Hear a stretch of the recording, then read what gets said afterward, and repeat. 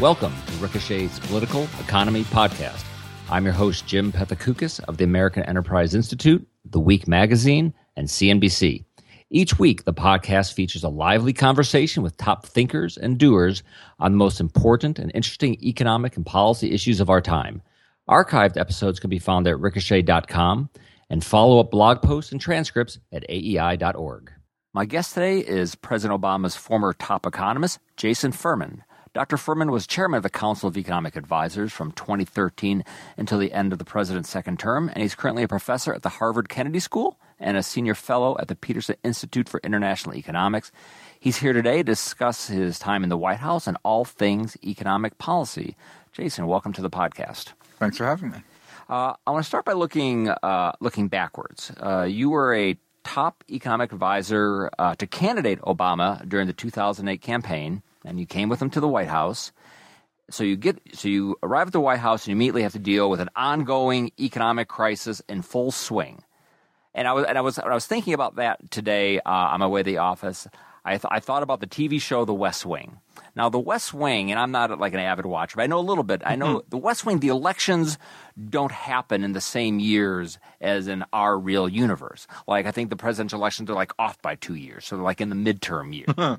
So I'm wondering, let's say the President Obama, he would have been elected in 2006. Let's say we had a 2006 presidential election, which means he would have taken office in 2007, just as the financial crisis was sort of getting going. We had problems with various hedge funds that year. We started talking a lot about the mortgages. Ben Bernanke gave a speech about mortgages. He thought it was a problem we could deal with. So the financial crisis was sort of just kicking into gear. And I was wondering, had you been head of the National Economic Council or head of the CEA or in some way advising the president in 2007 as the financial crisis was sort of really picking up, what kinds of things do you think you would have been saying as you sort of looked at these events happening in real time? How do you think you would have reacted to that? That's a great question. It's certainly the first time I've ever gotten that question. I think to some degree you know the answer to it because candidate Obama was in real time talking about what he would be doing. It made that campaign very different from other campaigns. Normally you talk about the ideas you want to do after you're elected, and normally you do heavy contrast between those ideas and what the incumbent from the other party or the challenger has. Here on some things, and this is getting to 2008, you had President Obama during the campaign actively supporting TARP, returning to the Senate, making a speech for it, making phone calls. I was with him when he was calling members of the Black Caucus, for example, to get them to vote for TARP, really actively lobbying for it. And this was in a campaign that was all about change. He embraced the least popular economic policy that President Bush had. If you move back a year in time, as you asked me to with the question, I think some things he was different than the Bush administration. He was talking early on about the need for more financial regulation. I think by 2007 that would have been too late, obviously. The horse was out of the barn, but that was something that he was focused on from an early stage. He was very focused on housing. On some other aspects of the response, though, I think he would have been pretty similar. The fiscal response, for example, the Bush administration doing a fiscal stimulus in February 2008 before most people were talking about it, that was very well timed and very well done. But certainly the kinds of things that you might have a candidate talk about in a campaign might be different than what they would consider once they've been elected and they're in office. Is there anything that you might have suggested that would have been a tough sell as someone's running for president, but it was something that that in private you'd have said, we need to consider this? Right. I mean, Jim, this sounds corny, but he approached the financial crisis like he was sort of what I would do if I was president, not as a candidate. We would have meetings, and the political people would all be present, in which all he wanted to talk about was whether it was better for TARP to be used for equity injections or buying toxic assets. We could talk about this for an hour. And David Axelrod and David Plouffe would be glaring at me, what are you doing? He needs to make some big decisions about, where to run ads, what states to campaign in, how to deal with the next debate. after he's elected, if he's elected, then you can spend all the time you want deciding between equity injections and purchasing toxic assets. But that was, I think he really approached it in governance mode. I mean, he was in touch with Bernanke, Paulson, had a meeting with President Bush. I mean, he was thinking about this from a governing perspective, not a campaigning. Do you think there's anything that could have realistically been done in maybe even going as far back as 2006 when things began to kind of tip over, but 2007, 2008, whether it was a fiscal policy or whether it was the Federal Reserve, that things could have been done realistically in those years to either avoid the Great Recession or make it just or moderate it considerably below. We had employment up to 10%, so something make it turn to either a very modest recession or avoiding a recession completely. Yeah. I think that the monetary policy response was good, but it took a little bit of time to get started. I think at the time I was of the view that we could be cutting interest rates more aggressively. The Fed eventually became very aggressive, but a couple months after, I think that it was clear that that was needed. I think second of all, some of the initial ideas floated by Treasury, like the super sieve, as we were just talking about, the buying toxic assets. I think it was clear from earlier that something more, equity injections and requiring banks to take it, not just a voluntary arrangement, was needed. And then the huge wild card in all of this is Lehman Brothers. Right. And I certainly at the time, in my statements on it are public, I was very concerned about the moral hazard associated with the rescue of Lehman Brothers. In retrospect, Tim Geithner's counsel that in general, in the middle of a crisis is not the time to worry about moral hazard was probably a better way to think about that question. So it sounds like a pretty severe recession was going to be in the cards, no matter what we did. House prices were really elevated, and they were going to come down by 2006. Most of the securities were in existence that were using this as securitization for it. So I think the one thing that's the difference between the crisis we had and something milder is, would in another world you have rescued Lehman? I think that's the only large discrete change that could have had a large discrete difference in outcome. All right. Now, and since the recession, we've had a recovery, which, if you just judge it by past recovery, seems like it's been slow. I don't know if it's necessarily slow given the kind of recession we had, but certainly I think people who, if their memories are, the recovery in the 80s after the early 80s recession where we saw, growth picked up, was very, very fast and stayed fast. Maybe that's what people thought would happen. So why is that the reason the recovery's been so slow? Just the nature of that recovery, or are there other things going on? I mean, sort of what's your theory of the slow recovery? I think three things have played a role. Number one is the hangover from the financial crisis. Right. And we know from centuries, research on centuries of data, that it can be slow and painful. And in fact, the United States recovered more quickly than most of the other advanced economies and than most historical precedents, given the severity of the financial crisis. Right. It's because it was not just a recession caused by the Fed's cranking up interest rates, because it was – and I'm looking, I suppose, debate causality, but that there was a financial, banking, housing crisis, all part of it. Okay. Right. So that's number one. It was not a garden variety American recession. Right. Number two is, which would have happened without the recession, is just our demographic situation changed relatively dramatically in 2008. 2008, the first baby boomers were born in 1946. Mm-hmm. They turned 62 in 2008.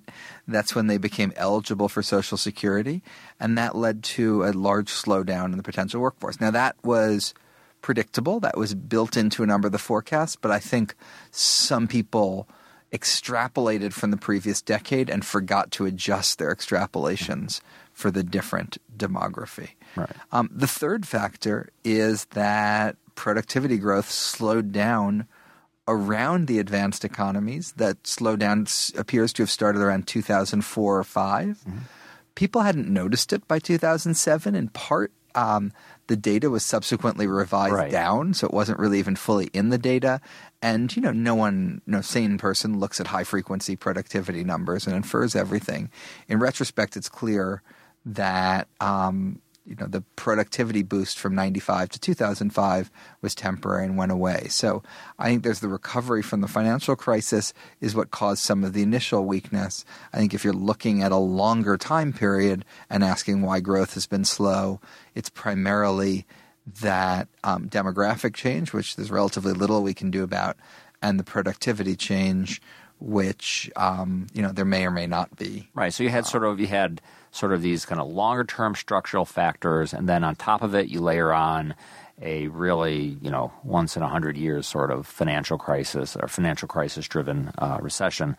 All right. So what about secular stagnation? That's also a theory that's been given to why growth has been so low. Do you believe in secular stagnation? I think there's different flavors and varieties of this theory. What's your take on that? So let's define terms. If we went back in the year 2000 or 2005 and said, hey, in 2017 the growth rate's going to be about 2.5%, and the outlook going forward is about 2% growth, people would have been unfazed and maybe even pleasantly surprised. The growth forecast that people were making, if you look 15, 20 years ago, were for growth now to be about 2%, maybe even a bit less than 2%. So I don't, when people talk about our growth rate being a new normal, a new mediocre, a new this, a new that, that's all wrong. It was fully expected to be about where it is now. The really surprising thing is where interest rates are. If you told somebody 15 years ago that the 10-year is going to be around 2.8%, they'd be pretty surprised. If you then went on to tell them that the debt was going to be about 75% of GDP, and the deficit was going to be 3.5% of GDP and rising. Oh, and interest rates are 2.8%. I think they'd be pretty shocked. So that's kind of where the mystery is. Right. It's not so much the GDP; it's what's happening with it. Exactly. So the big surprise in the world is that interest rates are a lot lower than we thought. Not that GDP growth is lower than we thought. And if you want to call that secular stagnation, go ahead. And why should I care about that? Where interest rates are, other than the fact that, if I buy a home, interest rates are important, but that's not necessarily telling me anything going forward about job growth or GDP growth or wage growth, is it? Right. I think in some ways it's unfortunate that the term secular stagnation has been attached to that, because that has this, as you said, that has this negative connotation to it. I think there's something a little bit neutral about interest rates being lower. There's a set of pros, which is our fiscal situation is more sustainable. It's easier for people to borrow. There's a set of cons, certainly anyone that has assets, and it can lead to more reaching for yield. It has two downsides. One is it constrains monetary policy, that conventional monetary policy at least. You can't cut rates as much as you used to be able to cut rates, and so we'll have a bit less ammunition to deal with future recessions. That's fully solvable. There's a lot of ways to solve that, but that's one issue. And a second is maybe it leads to this extra reaching for yield in financial markets and some more financial frothiness, although I'm less sure about that. But yeah, absolutely. I think if you had told somebody 15 years ago the Treasury is going to be 2.8, they would have thought that was good news, not bad news. All right, we're going to take a quick break, hear from our sponsor, and we'll be back. We're back with Jason Furman, and we've been talking a little bit about sort of how we got to where we are with the current U.S. economy. Let's take maybe a closer look how things are going. Things seem like they're going okay. Economy is growing 2%-ish. Unemployment down. There's a lot of forecasts saying we're going to see unemployment, the likes of which low levels that we haven't seen in just decades. I think Goldman Sachs has forecast that unemployment, down close to 3%. I think some other investment banks have seen unemployment below 3%. So it seems like the job market is pretty strong. Why haven't we seen faster wage growth? I suppose if someone said, gee, the unemployment rate's going to be, below 4%, headed down to 3%, maybe, would you have expected to see faster wage growth? Because that's been sort of the big knock on this economy, is just we're not seeing it in the paychecks. Yeah, and that every year I've thought next year we're going to see nominal wage growth in the 3s. Right. And then next year rolls around and now it's been sort of mid-2s. Right, exactly. And then it's increased a little bit. I mean, if you look at the totality of indicators, nominal wage growth is faster now than it was a year or two ago, and it's faster than it was before that. Partly it's that productivity growth is slow, and that tells you what sustainable wage increases can be.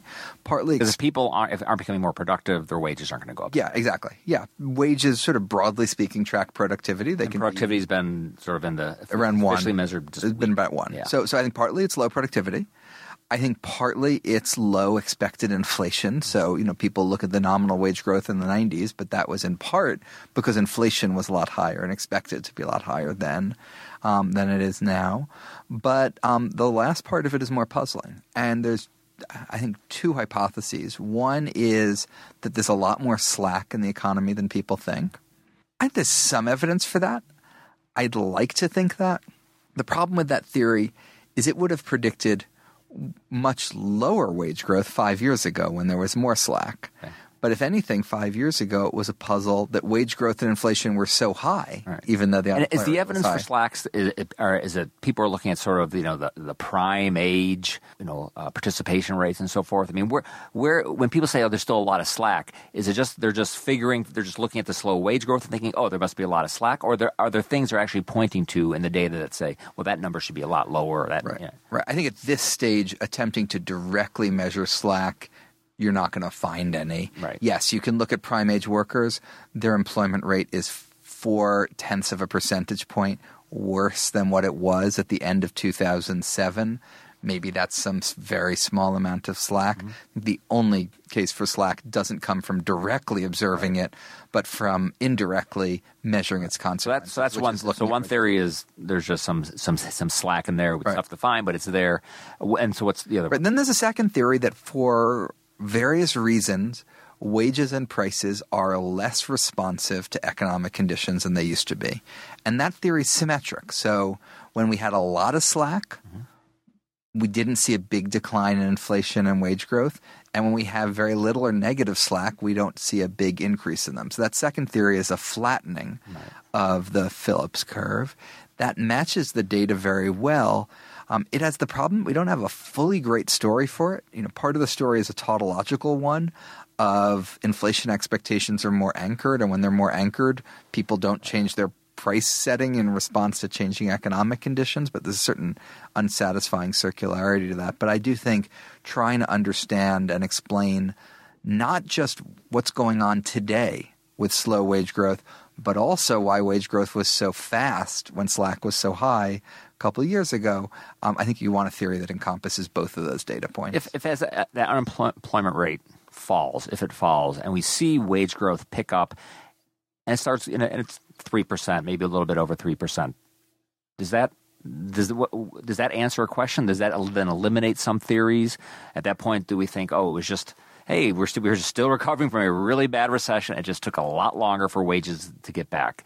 What would that data point tell us if we actually saw an acceleration from here? I think that would eliminate the theory that there's not eliminate, but it'd be evidence against the theory that there's no such thing as a Phillips curve. Right. I think there would be evidence for the idea that at some point you raise employment enough and it shows up in wage growth.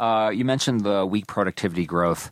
What is your theory why productivity growth has been so persistently weak? There's a lot of theories out there that we're measuring it wrong, that there's actually a lot of innovation. It's just not translating it because it's kind of in a few companies and it has to diffuse throughout the broader economy. Until that innovation does, we're not going to see it reflect in the big numbers. That there's actually just something wrong with the U.S. economy, or there's not as much dynamism. We're not seeing as many people sort of switch around and move to better jobs. We're not seeing new startups. What's sort of your theory, and where do you see the explanatory power residing? So I think about half of it is a slowdown in capital formation. Right.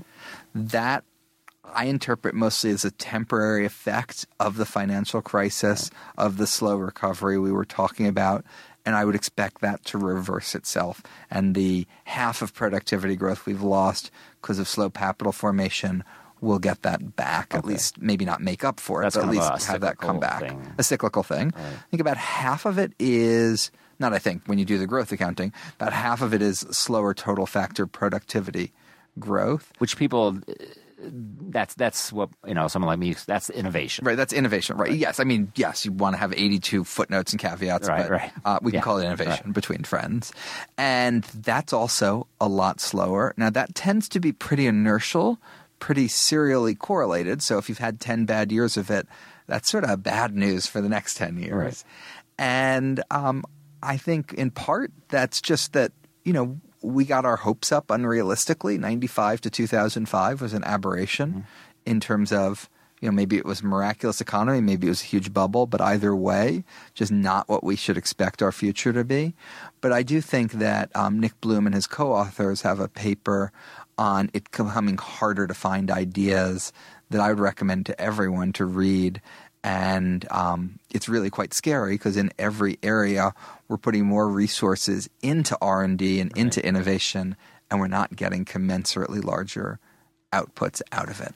But what do you think about and that is, and we'll have a link to the paper when we post the podcast. But what do you think of the idea? And we had Hal Varian on here, and I ran a couple of theories by him. I ran that we're just mismeasuring it wrong, and maybe that has something to do with it. We have trouble measuring the digital economy and all that. But the idea he really glommed onto was this diffusion idea that sort of, the innovation is here, it's just not equally distributed. It's that you have many sort of leading companies. They're at the technological frontier, very fast growing, tons of innovation, very productive, and they're just kind of separating from the rest of the economy. And the problem is it just either takes, for some reason, that innovation isn't spreading, or it just takes a while for different companies to learn how to use AI or new technologies. And it's kind of like the be patient theory. It's here, and eventually it'll spread out into the broader U.S. economy. Okay, the "it's already here" theory that we're mismeasuring it. Everyone's seeing huge wage growth. We just they just don't realize it.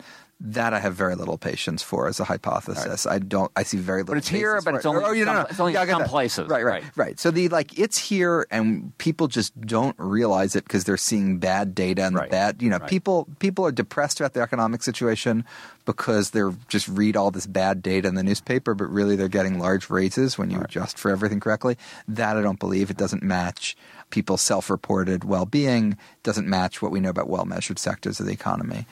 I think it's possible that the productivity will come. We just need to wait for it. I confess people have been talking about that theory for a number of years now, and I'm getting increasingly impatient as each year goes by without seeing that productivity growth. A lot of that theory rests on basically two data points, electrification and computers. The computers isn't even a particularly good data point because we waited a while, then we got really good productivity growth for a decade. Right. And it went away. So on average, you didn't even. That's when the mismeasurement got worse. Right, exactly. Right. And then, the last thing I'd say is just this again. In most every sphere that we look at, there does seem to be this monotonic worsening of how much harder it is to innovate. So I think we're going to need AI just to make the next set of innovations, just so we can have 1 or 2% productivity growth. Right. So, and that's and artificial intelligence. That's something that when you're at CA, you wrote about, talked about, produced some papers. Now we're sort of everybody's talking about AI. It seems like all the time, whether it's a good thing and it will make us more productive, or worried about it's going to take all the jobs. But it's something we're talking about, and there's a national security element because now China, they want to be an AI leader. So what does a pro-AI policy agenda look like? First, very low capital gains taxes. I know. We'll stipulate that. First of all, it just starts from saying the more AI we have, the better off we're going to be. This is not something that workers should be afraid of. It's more likely to give them a raise than it is to take their job. It's not something that we should be afraid of. It's more likely to replace humans at the things they're bad at, and there's an awful lot humans are bad at, and do things better for all of us. So one, we should want more of it.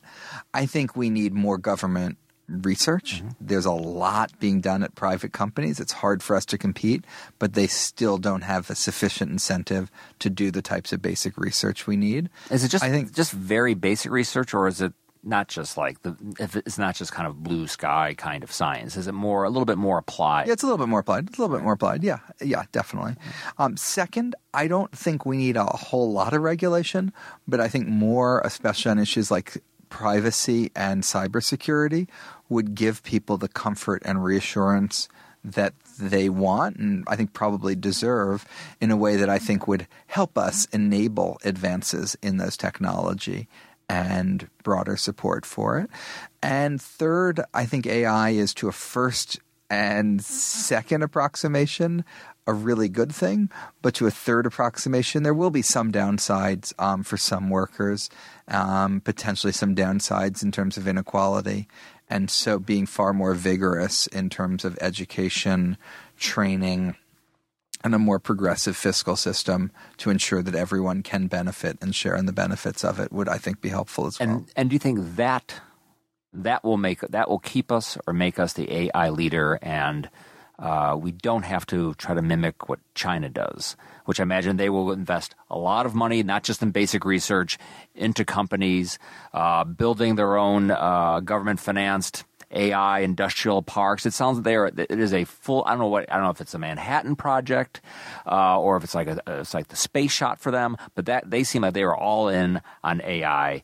Yeah. But do we need to do? I mean, investment. Do we need to do anything different? Right. Do we need to have our own sort of Manhattan project? I mean, if you look at Google and Microsoft and Facebook. Right. They're all in on AI. They are spending a lot of money and putting a lot of talent into this question. I don't think the United States government is capable of doing what the Chinese government is doing, and I'm not sure it would be good even if we were. So yes, I think thumb on the scale and point to China and scare people if you want for some more government resources going into this. But most of it is going to be coming out of the private sector. And so I think helping to build the public support and trust for the private sector doing that is probably the single most important thing. But yeah, no, absolutely, I'd spend more on the government side, but that's not going to be why. These national champion companies you mentioned who will be leading us in our great AI war against the Chinese, Google, Microsoft, who knows, Facebook. These are also the exact same companies that some people think are a real problem with the economy. They're worried about too much corporate concentration, too much corporate power, and they point to these big technology companies as the prime example. And there's been calls on the left and the right to either heavily regulate them, maybe even break them up. Is now the time to be rethinking our relationship with these big companies and maybe, I don't know, dismantling them or turning them into public utilities, which I'm sure the people who say that aren't even quite sure what they mean by that. But is big tech and corporate concentration more broadly a real economic challenge or problem? I think it's a really vexing question. I'm really worried about corporate concentration and about market power. I think the easier cases are where it's not associated with a greater efficiency that benefits consumers. And I think a lot of what we've seen in sectors like airlines and hospitals has not really benefited consumers, but has benefited the companies. And the answer there is being more vigorous about antitrust enforcement. And if you get the balance a bit wrong, maybe there's some consumer benefit you'd lose, but probably not. So relatively small downside of a mistake, potential upside. I think the tech sector is much trickier because I think the number one reason it's grown the way it has is that there's a real efficiency of that scale. And if then it becomes more like a natural monopoly or more like a utility.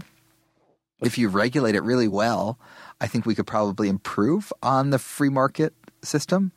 If you regulate it badly, it could be terrible for the U.S. economy. So I think it's a really perilous area. I don't think the right answer is to do nothing, but I don't think there's any model for regulation that I'm confident enough in right now that I'd want to rush ahead in. So I think we should have lots of debates and discussions of the issue. Do you think there is evidence out there that the biggest technology companies are in a way suppressing? We talked about they're doing all this AI research, but there's also argument that they are somehow suppressing innovation.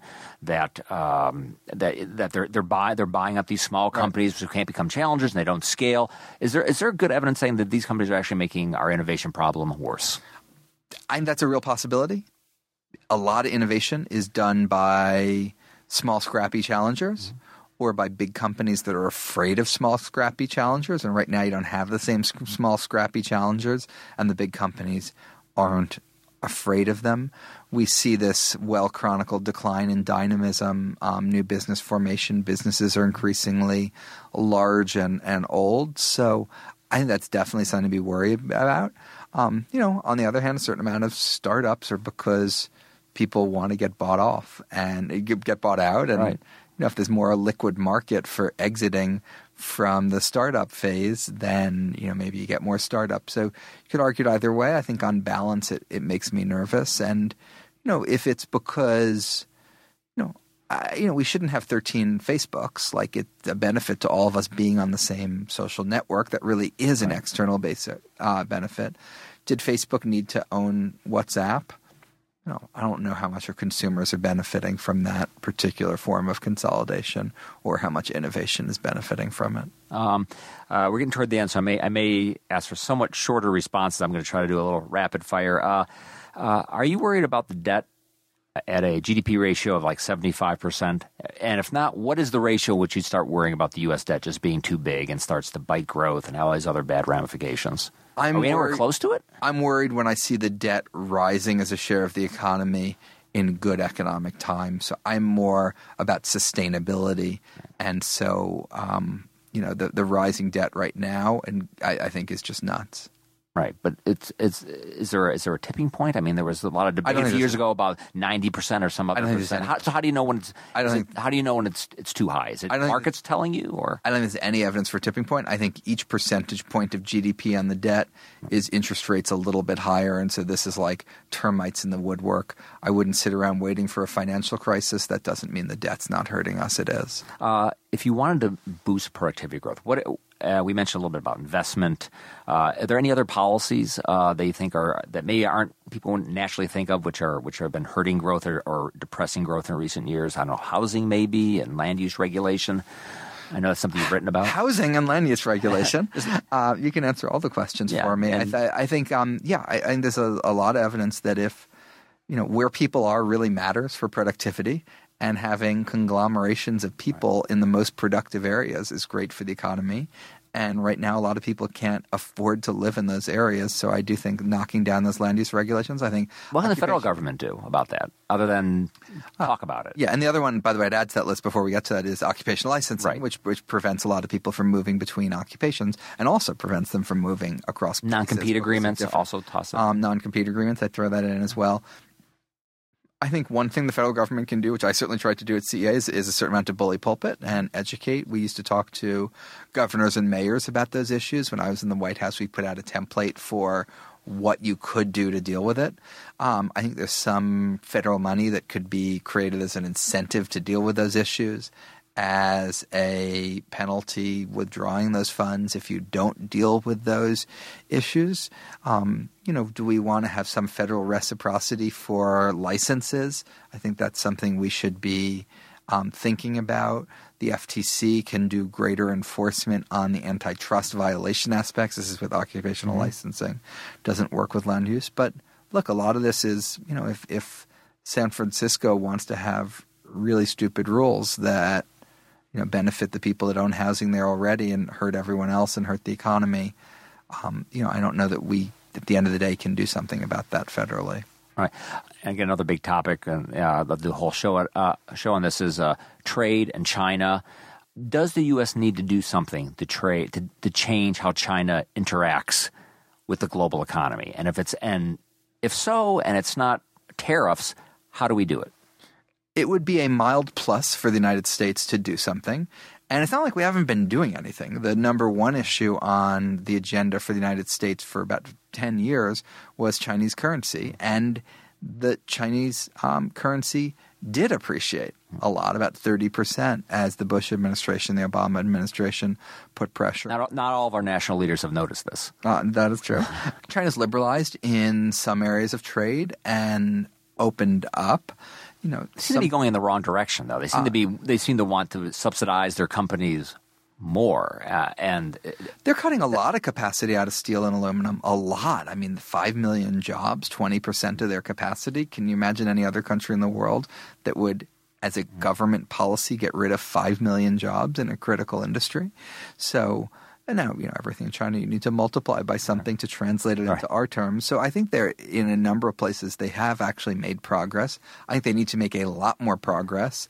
And the right way to do it is to put pressure on them through places like the WTO, where we consistently win cases, and on a multilateral basis, not doing it. But you're not going to. But we're not going to gauge it by the trade deficit. We're certainly not going to measure it by the trade deficit. Because apparently some of our national leaders are gauging it by the trade deficit. There's no economist that would ever look at a bilateral trade deficit to gauge anything. All right. So now I'm going to go super fast and finish off. These are questions from Twitter. Okay.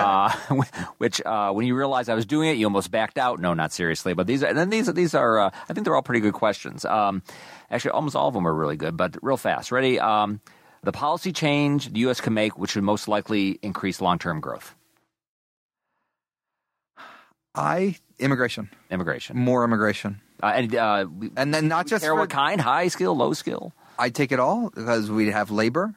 And we also get more TFP, more innovation from it. Okay. Your ideal infrastructure plan? I would place just as much weight on how we are paying for the infrastructure and how people are paying to use it as I would on how much we spend. So I get more excited about congestion charges in cities, pay per driving. Congestion charge.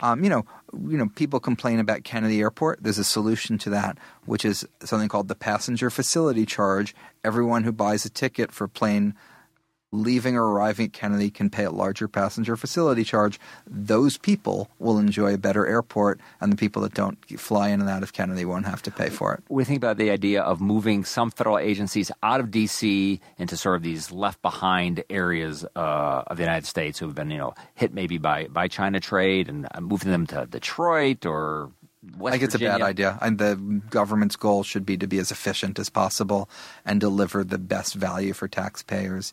And having it being consolidated spatially is the right answer every time they move someplace else. It's for a political reason, not for government efficiency. Which is the better job, Fed chair or Treasury Secretary? I think Fed chairs, it seems like a pretty boring job because you meet every 6 weeks and make a relatively trivial decision about interest rates. Treasury Secretary is much more varied. Sounds very exciting. And finally, if you like science fiction and you love economics, what's the best science fiction for economists? The classical answer to this question is the Foundation trilogy, which I'm aware of that because I have not read that, and some of the economists here have made that clear to me. But the three-body problem is just brilliant, and recommend that to everyone. All right, well, that'll be a future 3-hour podcast. Jason Furman, thanks very much for coming on the podcast. Thanks for having me. Ricochet. Join the conversation.